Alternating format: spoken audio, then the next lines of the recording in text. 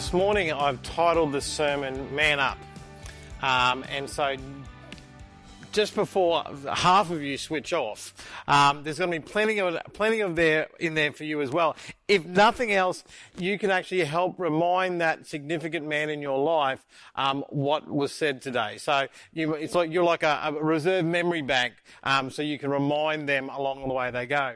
But today we're going to be talking about being man up, and the thing is, I suppose it's quite a common thing to motivate men to sort of say, oh, you got to be more of a man, and like when you're playing sport, we sort of said, oh, you want them to try harder like a man and do all those kinds of things, and we live in a world which I suppose the understanding of being a man has changed a lot, and I think it's got to a point it's very confusing at times for men, and even more so for the men who are growing up to be men.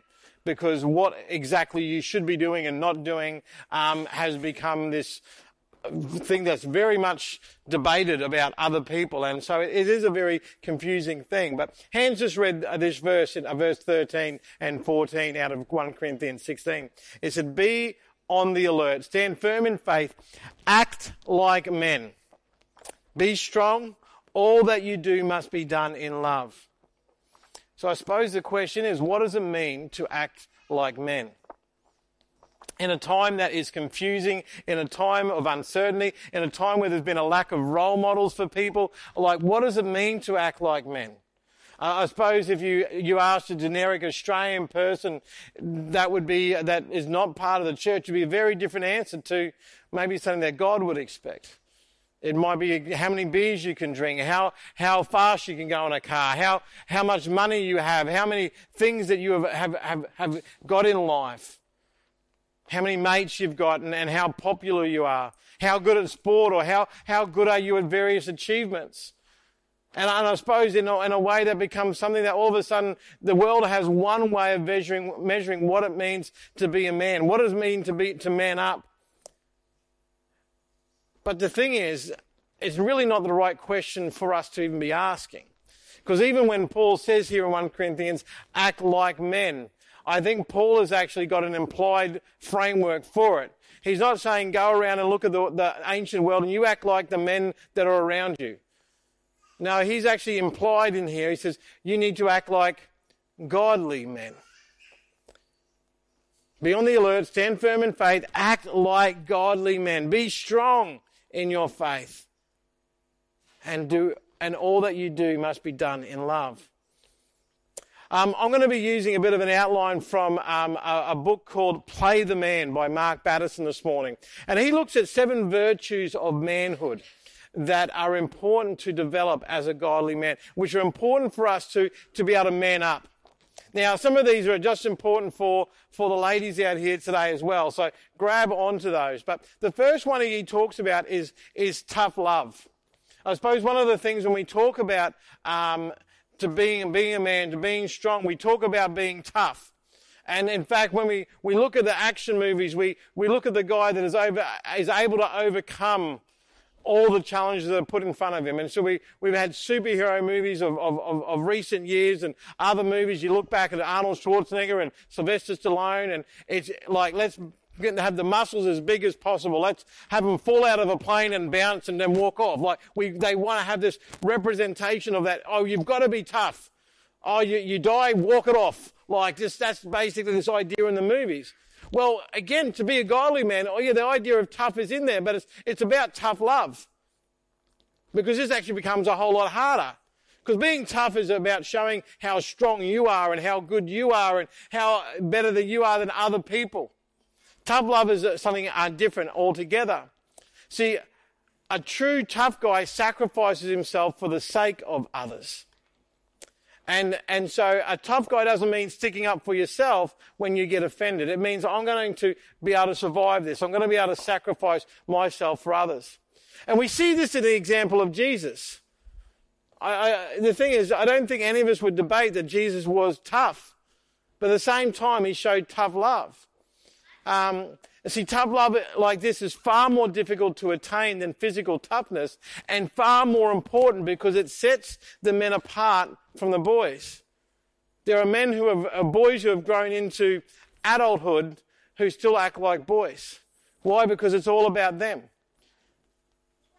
A tough guy isn't someone who can blacken an eye or bloody a nose. It's someone who is willing to be nailed to a cross for someone he loves. Someone who's willing to sacrifice and care for those around him. And that's why Jesus says in Luke 9:23, he says, then he said to the crowd, if any of you wants to be my follower, you must give up your own way and take up my cross daily and follow me.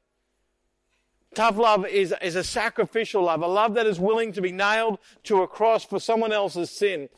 Tough love is unconditional love, a love that is not dictated by someone else's performance. And tough love is a covenantal love, a better for worse type of love, for rich or for poor, in sickness and health. And so as godly men, we need to be showing that tough love and developing that in our life. Secondly, at some point in time, as we grow up, all of a sudden, I don't know if it's the busyness of life or just managing all the different things, but we stop being kids. We do grow out of that, but sometimes that has negative things as well. Because when you were a kid, like, you would just walk off in the bush and you would explore. You would climb a tree. You would check stuff out. You'd go to the beach and go, okay, look at all the stuff here. Look at the shells I can find. Look at all the fish in the rock pool. As adults at times, we get to the point going, how much time do I have to do this? I've got another job I've got to do. I've got something else that's important. I've got to get that done before dinner time. I've got to do this. And all of a sudden, life takes over that. And so the second thing we need to develop as godly men is to rekindle our childlike wonder. It's easy to get caught up in what is life, and it's repeating over and over again. We get up, we do this, we do this, we do this, we do this. We try and get a bit more sleep than we did the night before, and then we repeat.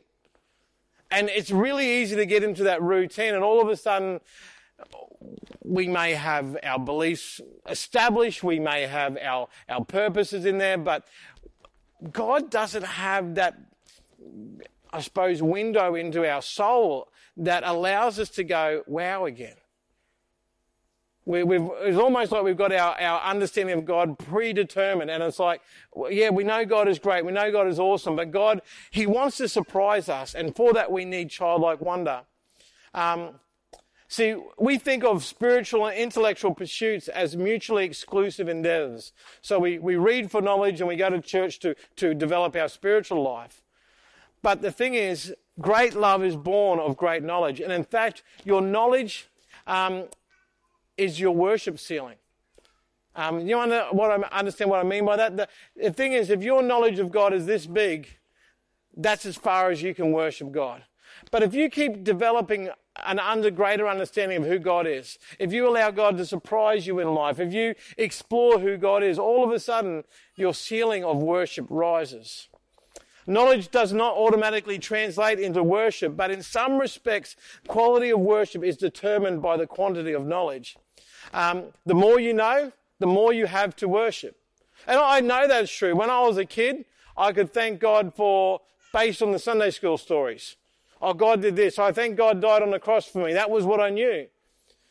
But I have seen growing up and coming into adulthood, coming into marriage, coming into family, there is more and more that I see God doing in my life.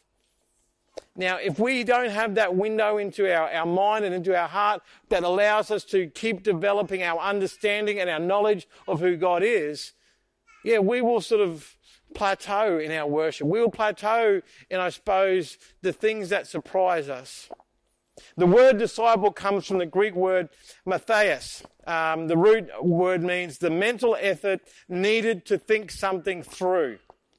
So by defining it, by definition, a disciple is someone who never stops learning. And see, the thing is, faith is not mindless. See, I think sometimes we just go, I'm going to believe this, this, and this, and this, and we don't really engage our brain in that. We will read a Bible verse and go, that's good, but we go, what does that mean for me? What does that mean for my family? What does it mean for our church? What does that mean if I follow that promise through? What if I actually acted on that commandment that I've just read in Scripture? And what will happen in my life? It's not just like something that we put on our Facebook post or something else. It's something that actually is able to grab our life. So faith is not mindless. Faith is mindful. The third virtue I want to look at this morning is willpower. Now, again, as soon as you hear that word, you think, oh yeah, I'm going to be so self-motivated, I'm going to get things done in my life. Now, again, some people would hold that. We want to have men with great willpower. But I want to change a little bit, because willpower is often self-defined. But as you see in the Lord's Prayer, it says, your kingdom come, your will be done. So when it comes to willpower, it's not about my will. It's not about sort of holding on with all my effort to achieve something for myself. It's actually about doing God's will. And it's a will that has been fully surrendered to the Lordship of Christ. It's a sanctified, stubborn streak that refuses to compromise its convictions. A man by the name of Jack Hayford was at a pastor's gathering, and he shared what he called his secret sauce when it came to his spiritual life. And he said this simple sentence: make decisions against yourself. Now, what does he mean by that? Well, at times we want success without sacrifice. But life doesn't work that way. Success will not be shortchanged. You have to pay the price, and it never goes on sale. The best decision you can make for yourself is making decisions against yourself. You have to discipline yourself to do the right things day in and day out, week in and week out, year in and year out. And if you do, the payoff is far greater than the price you paid. You want to sort of increase your fitness. Well, you put the donut down and you jump on the treadmill. Like, even though your body might be saying, I want the donut. You want to sort of grow in your relationship with God. It might be turn the TV off and open up the Bible. You've got to make a decision what you're naturally inclined to do. 1 Corinthians 10:23 says, you say, I'm allowed to do anything, but not everything is good for you. But I say, I'm allowed to do anything, but not everything is beneficial. Paul's saying that a lot of things are permissible for us that aren't really beneficial overall. We look at that in our Wesleyan commitments. We have some filter questions, and some of them like, do you have something that is a habit in your life? Is it beneficial? Is it harming? Does it harm your relationships? And just because it's allowed to do doesn't mean it's a good thing. And so there are some good things in life which we may find are not even the best things. They might not even be second best in our life. And so we could just let things keep on going the way they are, keeping busy with whatever pursuits you're comfortable with. And those things may not necessarily be wrong in themselves. They might even be quite good. But if you want God's best, you have to say no, not just to the things that are wrong, but even to the things that are second best. Whatever is merely good instead of truly great is not what God wants us to do. Okay, looking at Colossians 3:23. Whatever you do, work at it with all your heart as working for the Lord, not for human masters. I don't know about you, but there are some days the things that we are doing in front of us, especially when we're working for someone else, I don't really want to be at work today. And here Paul is saying, whatever you do, work at it with all your heart as if working for the Lord. I don't know, would that change things? If you were going into your job and saying, do you know what, today my boss is God. My employer is God. God knows everything I'm doing. God knows if I take a 15-minute break instead of a 10-minute break. God knows how much effort I'm putting in. God knows my attitude. None of us would really like an employer like that, because sometimes we go to work and our attitude could be great. Some days it may not be so great. But Paul is saying here that we should approach life with that idea that God is our employer. And so with this verse, the fourth virtue of manhood is to have raw passion. Now what I mean by that, it's a yearning for life that doesn't settle for status quo.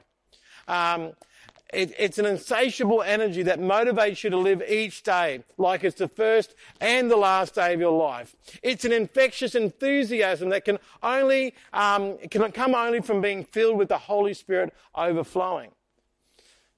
Did you see that? It actually comes from God living in us. So again, we go back to we need to be acting like godly men, or we need God in us to actually have a raw passion. Learning to act like a godly man means playing hard. It's leaving it all out on the court. In other words, give it everything you've got. Don't just make a living, make a life. Don't just earn a paycheck. Go after the passions that God has put in your heart. Halfway is no way to live. You've got to go all in. In fact, the word enthusiasm comes from the Greek roots en and theos, meaning in God. To be enthusiastic means that you've got to be in God. So the more you get into God, the more of God's Spirit that gets into you, and the more impassioned you become. So if you are finding you are lacking passion in life, I would start with letting God into your life more. Now, this might mean that we need to stretch ourselves a little bit. We go outside of our comfort zone. And we sort of develop in ways that we see God at work. And when you follow in the footsteps of Jesus, his passion will refine you and define you. God doesn't just crucify our passions. He resurrects them and uses them for his purposes. So we need to have a raw passion in life if we need to act like godly men. James 1:12 says, God blesses those who patiently endure testing and temptation. Afterward, they will receive the crown of life that God has promised to those who love him. Don't you love that phrase? Patiently endure testing. Patiently endure testing. Anyone being tested this week? Or this year? This month? How are we going with the patiently enduring that? This fifth virtue I want to look at this morning is true grit. Grit is the place where passion and perseverance meets.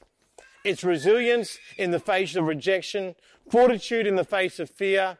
It's a no guts, no glory approach to life, even in the face of impossible odds.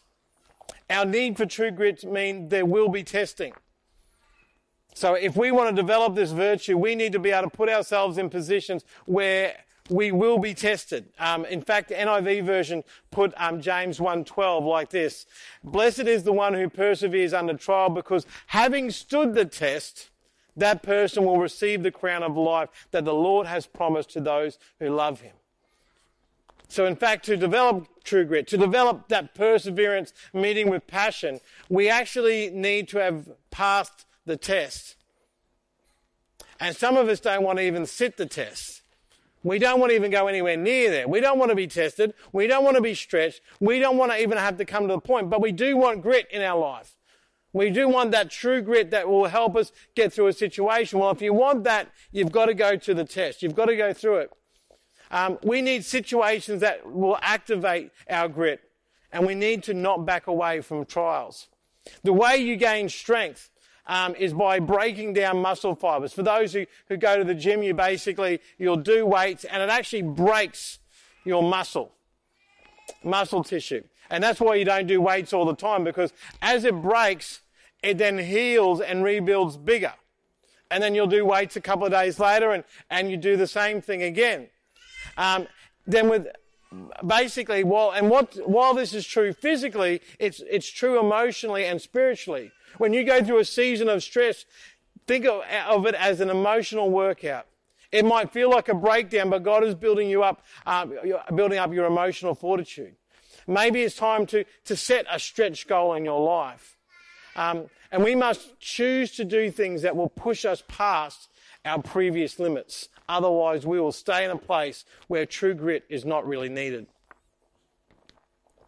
This next one, I think, at times, our busyness, and I suppose the repetition of life can really be a struggle for us, and that is clear vision. To be able to have clear vision as a man of God. Our vision can get really cloudy at times. Our clear purpose becomes muddy. Our reason for why can become lost. And we get caught chasing what everyone else is chasing. As part of the struggle of living in the world, because we get into a place where this is what everyone else is chasing after. And we go, well, that's what I'm meant to do as well. And so we become defined by the world. We can become defined by its pursuits. And we go, that's what's in front of that's what's in my mindset. That's what's in front of my eyes. And for some of us, it's not that our vision is cloudy, it's that we have no vision at all, or no reason for why. And it is in that we struggle to move forward from where we are right now. See, men need something to, I suppose, fight for, to pursue, something to be an opponent that they can conquer. And without a vision, a man will waste his life. But with a clear vision, he is a force to be reckoned with. And see, some of us have, it's not that we don't have a muddy vision or a no vision. Some of us have a misplaced vision or an out and out wrong vision. Who here remembers the movie Forrest Gump? Okay, so in that movie, there's a character called Lieutenant Dan. Becomes quite a significant character, but when we first meet Lieutenant Dan, he's sort of looking after that company of soldiers, and in that significant battle, he is injured quite severely, and Forrest Gump saves him and brings him back, and they save his life.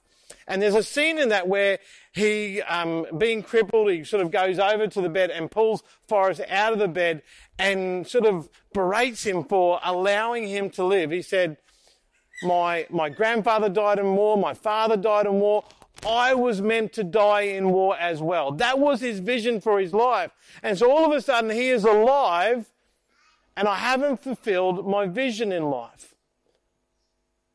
Now all of a sudden you see how that impacts how he goes on in life, because all of a sudden he sees no purpose in going on.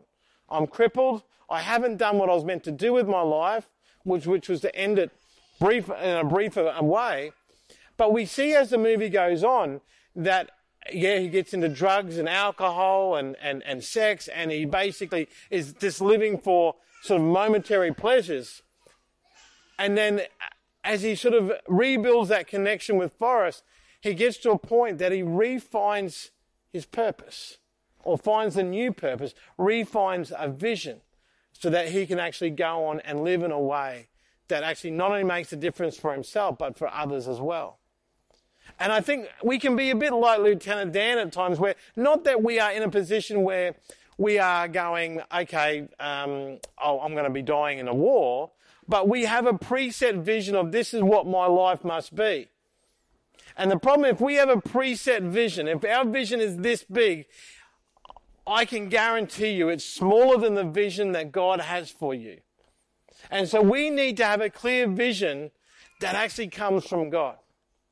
And so this, again, we circle back to the idea that we are called to be, act like godly men. And to be godly men, we need to be connecting with God. We need to be letting Him fill our mind and our eyes with His vision for our lives. It means we may need to develop a mission statement for us that, again, focuses us. We might need a vision statement for our marriage and our families. We might need to have godly goals in our life that we are pursuing actively. But we need to have a clear vision. Our final virtue I want to look at this morning is moral courage. We've been looking at Joshua the past few weeks, and we look at that first chapter again, and it says, we need to be strong and courageous. Do not be afraid. Do not be afraid. And the challenge was put before Joshua in that. But we're going back to 1 Corinthians 16:13. It says, be on the alert, stand firm in your faith, act like men, and be strong. Again, some of the versions says, instead of act like men, it says be courageous. When we look at all these virtues, none of them are good enough without the final virtue of moral courage. C.S. Lewis says, courage is not simply one of the virtues, but the form of every virtue at the testing point. And where does moral courage come from? It comes from a conscience that is taken captive by the Word of God. I think some of the times we don't have moral courage to courageously act in the right ways because we don't actually have God's word written on our heart. We see that in the prophets. God says, I'm going to take your heart, I'm going to make it soft, and I'm going to write my word upon your heart. And the problem is we've probably reverted to a harder heart, and again we're in God's word in too little of a way. We listen to more things around us than we listen to God, and we need to have a conscience that has been taken captive by the word of God. The conscience is our spiritual operating system for those you that understand computers. It's hardwired into our human heart, and it requires constant updating and upgrading. So again, those who have any form of technology find that every now and again it needs an update. I'm going, what do I do? What do I do? Well, our hearts, they need constant updating and upgrading. And the way that you do this is by downloading Scripture on a daily basis. When you study the Scripture, you're uploading God's good, pleasing, and perfect will. And then you let your conscience be your guide. A conscience that is informed by the Holy Scripture and fine-tuned to the still small voice of the Holy Spirit. Now, if you violate your conscience consistently, it's like a gauge that no longer gauges. But if you get into God's word and God's presence on a consistent basis, your conscience learns to listen for and respond to the voice of the Holy Spirit.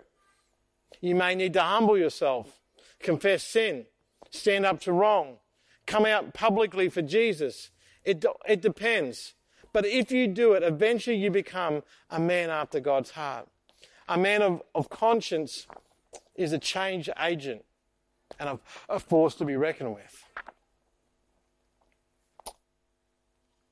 So today we've looked at 7 virtues: tough love, childlike wonder, willpower, raw passion, true grit, clear vision, and moral courage.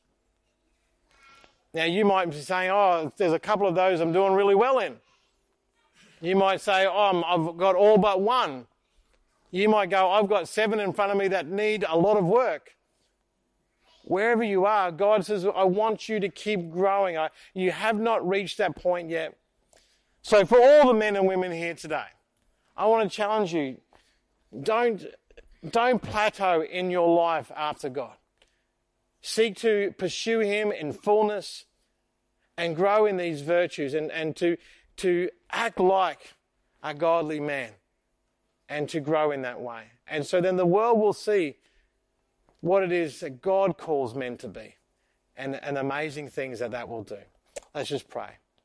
Lord, I thank you today that, again, for your example to us, that you leave us in Jesus' life and the life of other characters throughout the Bible of how to live our life with vision, with passion, with tough love, with a willpower that seeks to follow your will for us.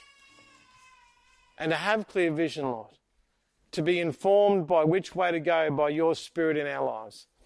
I pray that we would be willing to do all that we can to see you work through our life in a mighty way.